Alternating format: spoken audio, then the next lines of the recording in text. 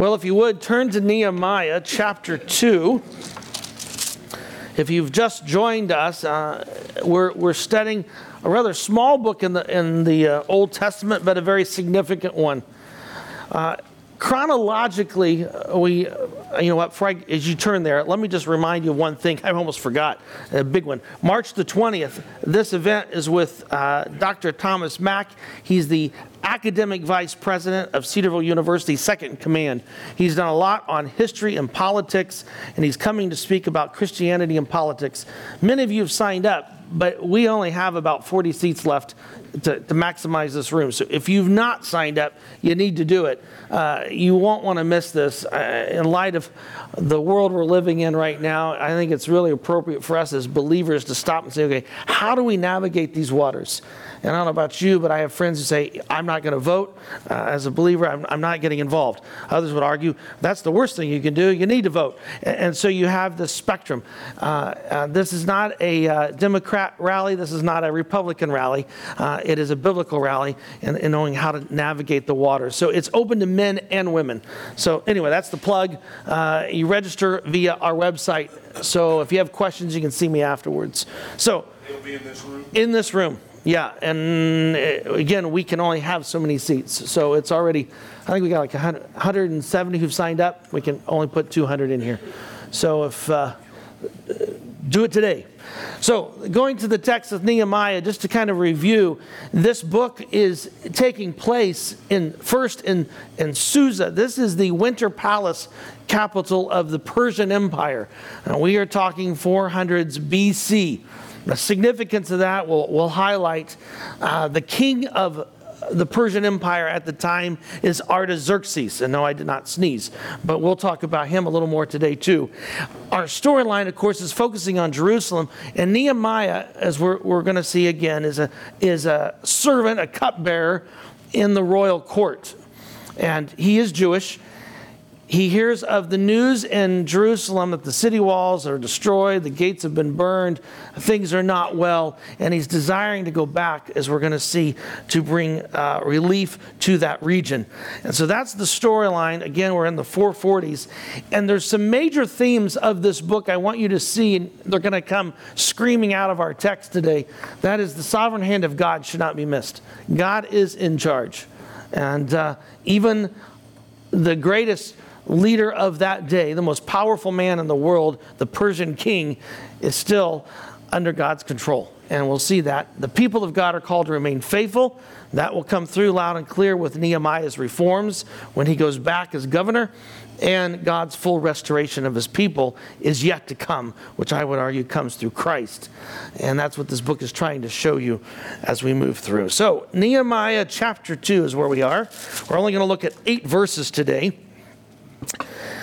It says, then in the month of Nisan, this is about April, if you recall. In fact, let me just show you this little map here. This is the Jewish calendar, and our calendar is in January through December. That is not the Jewish calendar. And so what you'll see here is Kislev is where our storyline started. Remember that? Let's look at the text. Look at verse 1 of Nehemiah 1:1. So it happened that in the month of Kislev, this is in December. And now where are we? We're in April. 4 months. 4 months Nehemiah has been praying. And we're going to see as we go through the text, he's also been doing a lot of homework. This was very calculated, and I want you to see that as he moves. It just isn't willy-nilly, and oh, king, please intervene. No, he intervened. He's thought through this very carefully. It says in 2:1, in the month of Nisan, in the 20th year, this is about 445 BC, the king of Artaxerxes, when wine was brought to me, and again, Nehemiah is the cupbearer, 1:11 tells us that, I took the wine and gave it to the king. Previously, I had not been depressed in the king's presence. But with the last 4 months, Nehemiah is I wouldn't say emotionally wrecked, but he has been very distraught, right? He's cried much, no doubt. I don't think he's slept a whole lot since he says he's prayed night and day. It has been on his mind, and it's starting to show physically, even through a beard. right? That he's distraught. So the king said to me, "Why do you appear to be distressed when you aren't sick? What can this be other than a sadness of heart?" This made me very fearful. We'll talk why that would be the case. I replied to the king, "O king, live forever. Why would I not be dejected in appearance when the city with the graves of my ancestors lies desolate and its gates destroyed by fire?" The king responded, "What is in you that you're seeking?" And I quickly prayed to the God of heaven and said to the king, "If the king is so inclined, and if your servant has found favor in your sight, dispatch me to Judah, to the city with the graves of my ancestors, so that I can rebuild it." The king with his consort sitting beside him. You might have, does anyone have queen in your English version? The text, the word here in the Hebrew is a little unclear. It could be a member of the concubine, or it could be a queen, a true queen. We don't know. We know, for instance, Esther. Remember, she's a queen, but she's also part of a harem as well. Then the king said, "How long would your trip take, and when would you return?" Since the king was amenable to dispatching me, I gave him a time. All right? So he's already thought through that, how long it would take to rebuild those walls. And I said to the king, "If the king is so inclined, let me give me letters for the governors of the Trans-Euphrates that will enable me to travel safely until I reach Judah, and a letter for Asaph, the keeper of the king's nature preserve, so that he will give me timber for beams," and watch this, "for the gate to the fortress adjacent to the temple, for the wall of the city, and for the home to which I go." So the king granted me these provisions, and then here it is, "For the good hand of my God was on me." Now, this is a loaded text, so buckle your seatbelts here as we go through this text. I want you to see several things, and again, if you all should have a set of notes. By the way, the notes are available online. You just need to go to our website. They are free. You can print those off, or you can even search them, which I love that feature. So all of that is available to you there on our website. So just keep that in mind. I had a couple people email me this week saying, "I can't make next week, and I need the notes," and they're there. Well, under letter A of your notes, I have here the appearance before the king. This is how artists have rendered the palace in Persia. Down below is the remains of the palace today. It's in Iran, so I don't plan to go visit it, but if you'd like to take plenty of photos for us, please. Sadly, in Iraq and Iran, there are a lot of incredible archaeological sites, but you think of Babylon, Nimrod, Ur, and that's amazing. But Susa is in modern-day Iran. In your notes, I mentioned this. The ancient historian Herodotus states that the kings of Persia, once a year, usually on their birthday, would hold a banquet, and anyone who had a request may make it, and the king was expected to honor it. So some scholars believe this is the time frame. This is the banquet in which Nehemiah has waited, knowing that at this event, Artaxerxes most likely will grant my request. We don't know that. There could be a banquet, but clearly in the text, when it mentions that the queen is present, we've moved to a private meeting, because the queen, or a member of the harem, was not really allowed to attend formal banquets. They were to be off to the side. So that she's present tells us, at least at one point in this conversation, we've moved behind closed doors. Some would argue that the queen is favorable to Nehemiah, or she's not, and that's why she's being highlighted. We just don't know. The text doesn't elaborate. But in verse 2, look at this, in 2:2, we're told here that that Nehemiah has a countenance that's quite depressed. We also know historically that was verboten in Persian courts. If you served in the Persian court, you need to look like you were working at Disney. All right? Every day was a party. Every day was Christmas. Smile. You are not to show sullen face. That was forbidden. And in fact, some would argue that there was a death penalty for that. The text lets us know it was a problem, because notice Nehemiah's response. What does the text tell us? What does Nehemiah state? He was what? very fearful. He is scared spitless. The king has spotted Nehemiah's countenance, and it's not good. And I mentioned this there again in your notes. The text, "this has made me fearful," is used in only one other location in the Old Testament. It's used of Abraham, when he encounters the Lord in a vision. And he too is scared spitless. And so the phrase indicates that which is indicating intense anxiety and even concern for one's life. So this only confirms what we know historically, that you smile and wave in the Persian courts. You are not to look sad. In fact, it could implicate that Nehemiah is involved in a coup. He's looking to assassinate the king. And you don't need that, especially from your cupbearer. This is one of your most trusted men in your arsenal. And so, and the king even seems agitated in verse 3, right? Or excuse me, in verse 2, because he's, "Why do you appear to be depressed? What's going on with you?" Some have argued there's a real tension here. The text is not super clear. So in verse 3, when he replies to the king, similar to Esther, Nehemiah is very calculated. He makes it personal, doesn't he? In fact, in verse 3, look at verse 3 for a second. What does Nehemiah say and what does he not say? Think about what we know in chapter 1. What does he say and what does he not say? Help me out. Well, he praises the king, which we'd expect that. What else does he say? What's his concern about? Does it say Jerusalem? No. He never mentions Jerusalem to Artaxerxes. Never. Why? We'll get to this in a minute, but in Ezra chapter 4, Artaxerxes ordered that there is no building of the walls in Jerusalem. It was a royal edict. He's now reversed. He's going to have to reverse it. Nehemiah knows this. This is in dangerous waters, because not only is he going to request to go back to Jerusalem, or to go to Jerusalem, he's also going to ask the king to reverse his edict that he had delivered back in Ezra chapter 4. And we'll look at that in a minute. He never mentions Jerusalem. What else does he not mention? Let's go back to chapter 1. Look at the report that's given to him. This might help. Because remember, he asked his brother, or some relative, Ananiah, "How are things back in Jerusalem?"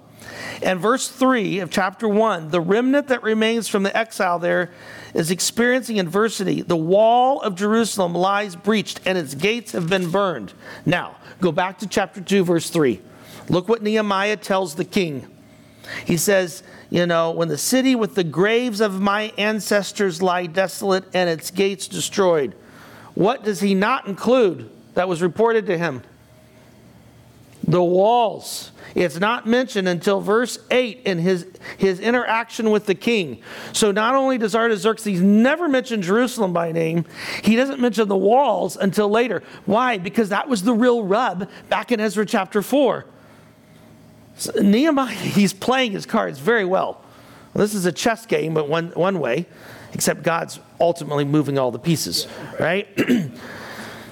What does he say in chapter 2? This is good Bible study, by the way. We're looking at what is there, but what is also not there. What does Nehemiah mention that he did not hear back in chapter 1? What about the ancestors? They're dead. Now, you need to understand this. In a Middle Eastern culture at this time frame, to have your family tombs desecrated was an abomination. Even the Persians would see this as horrific. And so what is Nehemiah doing? He's pulling at the heartstring of the king. Oh, my doggy died. Worse yet, the tombs of our family have been desecrated. It's a really very smooth move. In fact, it's repeated twice in Nehemiah's. Look, it's repeated. Well, we see it in verse 3, and he's going to bring it up again in verse 5. The graves. This never came up in chapter 1. Well, what was the issue? It was the walls. And he doesn't even refer to those until verse 8. And so it's all very careful in what he's doing. And this is highlighted there on page 2 of your notes. The verse 4, when the king says, "What are you seeking?" What's the implication there? What do you want? Right? What's going on there? What do you want me to do about this? And this is the turning point. The king seems to turn what seems to be a bit skeptical and a little reticent about with Nehemiah, changes to, okay, what can I do? What do you need? And I love the line in verse 4 at the end. It says, "Then I quickly prayed." This is those blitzkrieg prayers, right? Boom. What's wrong? Oh, I saw a hand there. Okay, this blitzkrieg prayer says, "Lord, I need your help." But he says, "The God of heaven." It's the same prayer or designation that he gave. Look at chapter 1, verse 4 and 5. I said, "I continued fasting and praying before the God of heaven. Please, O Lord God of heaven." Right? Oh, God of heaven, you're above all people, including the Persian Empire. And I need your help. We've talked about this for 4 months. And now I'm going to put it into action. Nehemiah will ask for 3 things. All right? He's going to ask for a leave of absence. We'll see that in a minute. He's going to ask for an endorsement letter or letters. We'll talk about that. And he wants a donation. He's thought through the time frame. He's thought through what needs to be done. So he's got a contractor hat on at this moment, and he also is a financier because he understands what it's going to cost to take this endeavor. 4 months. He's not just been sitting in a corner saying, "Oh Lord, what do we do?" He's still praying for 4 months, but he has been carefully calculating what needs to transpire. Watch this. Let's look at this. Number 1. As we look at this, he asked for a leave of absence to go rebuild the city. We see this in verse 5. Now, I mentioned Ezra 4. I want you to turn there. That's the book right before Nehemiah. Ezra chapter 4 is where we are. And you need to understand the backdrop because this is very significant. The governor of the region, the Persian Empire was broken up into provinces. And each of those provinces had governors who were obviously accountable ultimately to the king. The Sumerian governor is ticked off that the Jews have come back to Jerusalem. They've built the temple. There's worship going. And now the Jews back in Ezra 4 were starting to build the walls. And so the Samaritan governor, you know who the Samaritans are, right? Those were the Jews when the Jews were deported by the Babylonians, some of the Jews were left behind. And they intermarried with the local yokels and the other groups that were brought in by the Babylonians. They are, to the Jew, half-breeds. And the hatred between the Samaritans and Jews, the first episodes we see are in Ezra. By the time we get to the New Testament, they just, as a Jew, you don't go through Samaritan territory. You don't dare drink a cup from a Samaritan. You don't help them. Samaritans, they disdain the Jews. And there is great animosity between the two groups. And it really starts all the way back to here. And back in the time in the 500s BC. And so listen to the letter that Rehum writes, that's the governor, writes to Artaxerxes. "To Artaxerxes, the king, from your servants in Trans-Euphrates." That's the region over Judah, Samaria. It says, "Now let the king be aware that the Jews who came up to us have gone down to Jerusalem. They are rebuilding that rebellious and odious city." Here it goes, right? "They are completing its walls, repairing its foundation. Let the king also be aware that the city is built, its walls, blah, blah, blah," and on it goes. And the text tells us that the king is so upset. This is King Artaxerxes, the same king Nehemiah is appearing before, says, that's it. He writes a letter and says to the Jews, "Do not build the city walls of Jerusalem." That is not to happen. And most historians believe that Samaritan governor then took the edict that that Artaxerxes gave. He not only stopped the building of the walls, he tore them down and burnt the gates. And that's the condition we find the city in when we come to Nehemiah. But that was all Artaxerxes doing. He said, no more. And now Nehemiah is going to say, would you reconsider? And that's why he's doing what he's doing, right? He never mentions Jerusalem. And again, we appear to have this private meeting that's going on here as Nehemiah appears before the king. Notice the interchange from the king. To me, this is astounding.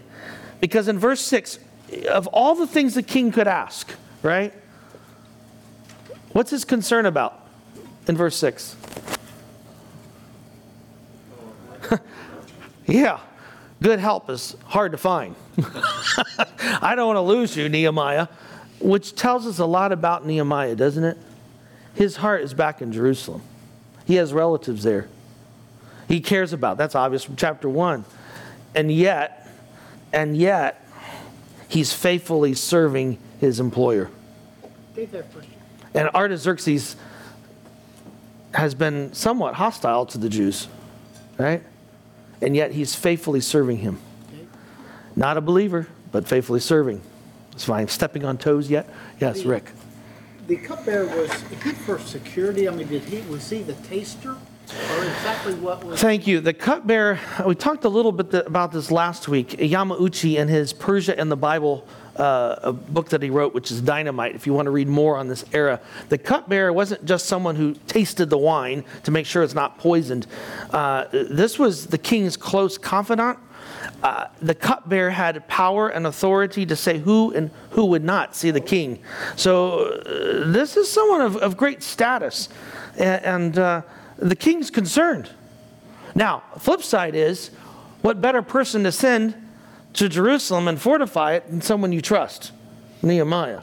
Furthermore, what we don't see in the text, but we know historically, is at this point, the Egyptians, and we talked about this as well, and the Greeks have been trying to invade this area, the Trans-Euphrates area. And we know, archaeologically, that Artaxerxes is starting to fortify cities in this region to hold those enemies back. So, Nehemiah, God's timing, right? God's timing. And you look at history, right? I just saw a documentary on the Germans could have won at least a major World War II battle, if they had just done X, Y, and Z. Well, God is still the sovereign one, Dick, you were in Vietnam. There's things you could tell us as well about how if I had just been there that next day, this would have happened. God's hand sovereign hand over all things. So we see here, number one, that Nehemiah requests a leave of absence. The second thing he requests are letters. This would be a letter from this time frame. It's usually about the size of your palm of your hand, about as thick as your wallet, and they use cuneiform letters letters to write the epistle, and that's what we have going on here. And so Nehemiah he wants an endorsement letter. Why? Because governors like Rehum, the Samaritan governor, is not going to be too happy with Nehemiah coming back and building a wall, right? That's not going to settle well. Nehemiah knows that. He needs Artaxerxes to clear the way politically to make sure there's no problems here. So, two, he's thought through this. And then finally, he asked for a donation. I love this. You want to talk about chutzpah, right? It's enough that you're asking for a leave of absence and you want a letter of endorsement and that he revokes his decision that he'd made way back. But look what he says. Now, he says, I also want a letter for Asaph, the keeper of the king's natural preserve. I want access to your lumber, and I want you to give it. And most likely, this forest is just south of Jerusalem. Nehemiah not only knows there's a forest there, he knows the keeper of the forest. Don't tell me he hasn't been doing his homework. He's got this all laid out, doesn't he? And he says, King, I want you to give some wood. So he boldly requests it. He knows what's going on, and he wants it for the timber for three things, which is interesting. He's thought through all the construction. He knows what materials he needs. He knows how long it's going to take, and he knows what he needs to do. That is, I need to fix the gates of the fortress. We have no archaeological evidence of this, but I don't lose sleep over this. By the 1st century, we have the Roman fortress on the north side of the Temple Mount called the Antonia Fortress. The city of David, the original site of the city of David, the only place where it was impregnable was coming from the north, from the mount. So that's why there was a fortress there. The Hashmoneans had a fortress there during the Intertestament period, and I suspect so did, obviously, at this time frame, there was a fortress. He also wants it for the walls. It's the first time he mentions those in verse 8. And third, he wants one for his casa, his house. I got to be able to do what I need to do. I need a place to stay, right? So I don't know how large his casa was, but that's what he needs. And by the way, it's great. Even today, you can see remnants of Nehemiah's wall in Jerusalem. And we'll talk about those walls as we get through that. Well, one of the major questions that arises from this text is, what does Nehemiah 2 tell us about God's sovereignty and human responsibility? This is not in your notes, but how would you answer this? What does it tell us? I think Proverbs 21:1 says the king's heart is in the hand of God. Proverbs 21, the text we're going to look at in a minute, you're right. The king's hearts are in his hand. I think of Pharaoh, right? He was also the most powerful man of the world at the time. Yeah, God dealt with him too. God is overseeing everything. That's what Nehemiah shows us. What else does it tell us, though, in chapter 2? What's our role in this? Sit by idly? Wait for God to act? I'm sorry? Do your homework. Do your homework, but also depend on Him, recognize Him, pray. Yeah. You take risks. There is a tension here. D.A. Carson wrote a book on human responsibility and divine will, calling it the great mystery. There is a tension, isn't there? We're not puppets. God is, in His grace and love, has allowed us to act. I've got a couple quotes that are worth their weight in gold. They're on page 3. First, I want you to read Jerry Bridges, which is the second quote. And trusting God. I love this. He says, no plan of God's can be thwarted. When He acts, no one can reverse it. No one can hold back His hand or bring Him to account for His actions.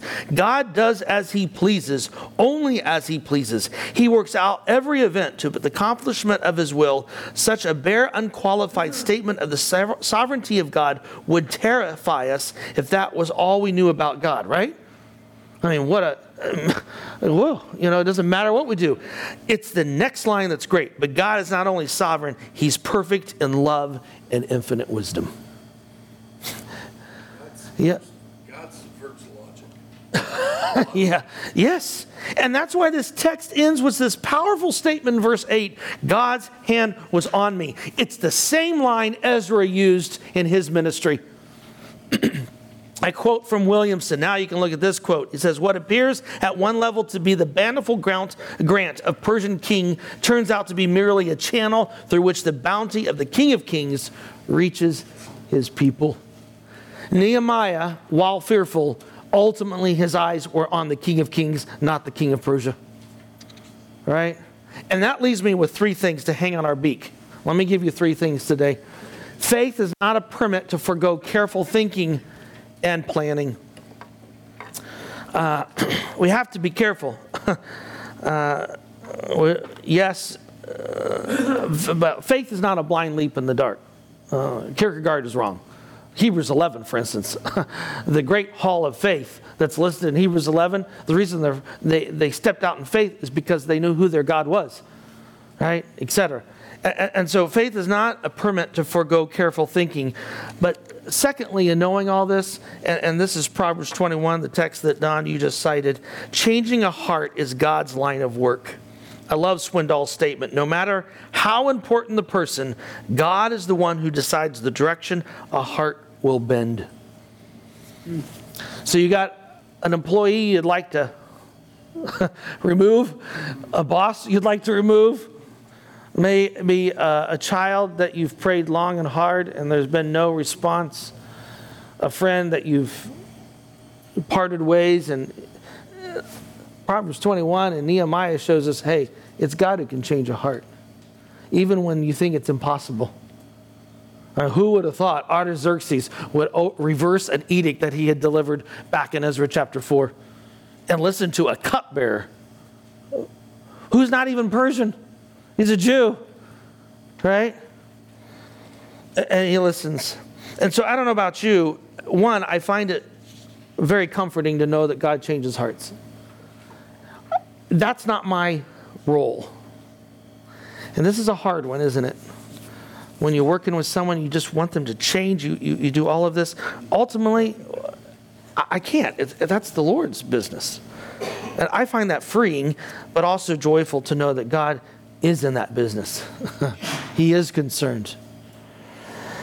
And Nehemiah shows that. Well, I'm starting to preach. Let me give you one more.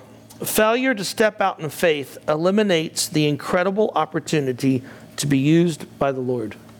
Turn to Psalm chapter 5. You're going to love this psalm. Psalm 5. Just verses 11 and 12.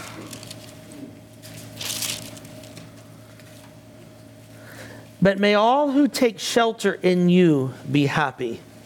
May they continually shout for joy. Shelter them so that those who are loyal to you may rejoice. You reward the godly. Lord, like a shield, you protect them in your good favor. Nehemiah had several choices, didn't he? Right? He could have done nothing and say, well, that's not my problem. That's the problem over there back in Jerusalem. Let them figure it out. He could do nothing but then complain. So he could be a grump, and be bitter, but do nothing. He could have asked Artaxerxes to send somebody else. I mean, after all, he's got a nice cushy job. It's great. He gets to drink the wine the king drinks. He gets to stay in the palace, right? This is awesome. Meet all these foreign dignitaries, all these movie stars coming into town, right? This is awesome. This is great. And he could have said, Artaxerxes, we have a real problem. I think you need to reverse the edict. And my brother is happy to do that. Send him. No. He says, I'll go. And God uses him in a very mighty way. Right? This is an amazing fella. Not because he has some spiritual element that none of us have. He's a man who knows how to fall on his knees and says, Lord, use me. I want to do your will. And then he sets forth to move and says, okay, here's some things we need to take care of. Questions or comments on Nehemiah? It's convicting, at least it is to me. Yeah. Much time had passed between Artaxerxes' original order and now when... I was afraid someone would ask that question. The time frame between Ezra 4 and Nehemiah 2, I've read a variety. Some say about 10 years, 12 years. Don't know. That's why these two books are seen together, by the way.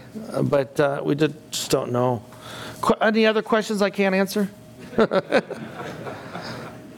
It's a rich book, isn't it?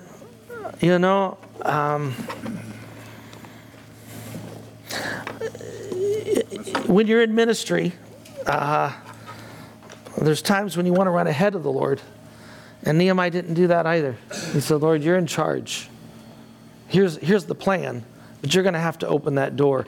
And man, when it opened, Nehemiah went for it. He said, okay, Lord, we're going in. And he does. And God uses it in a mighty way. So be warm, be filled. And may God raise up more Nehemiahs. Many of you are involved in ministry, formally or officially or unofficially. And I pray that Nehemiah serves as a great template for us all. Father, we thank you for your word. Lord, in the midst of life's struggles, it's easy to lose sight that you are the sovereign one and you're in control.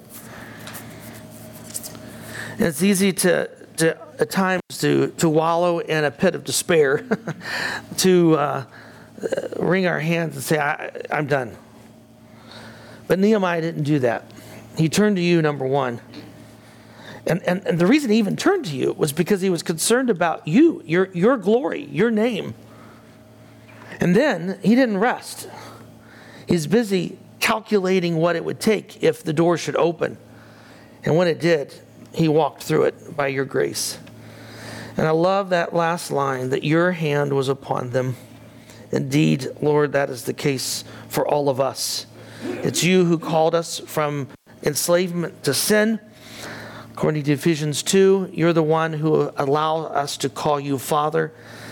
And you are desirous that we do your will more than we do. So, Lord, go before us. Go before each one in this room. Father, for those who have loved ones or employees or employers who need a changed heart, we lift them up to you even today. You are the sovereign one. You're the one who holds the hearts. And so we pray that whatever that situation might be, that you would intervene and that we might see your power, your majesty. Lord, we love you. We thank you. In Jesus' name, amen.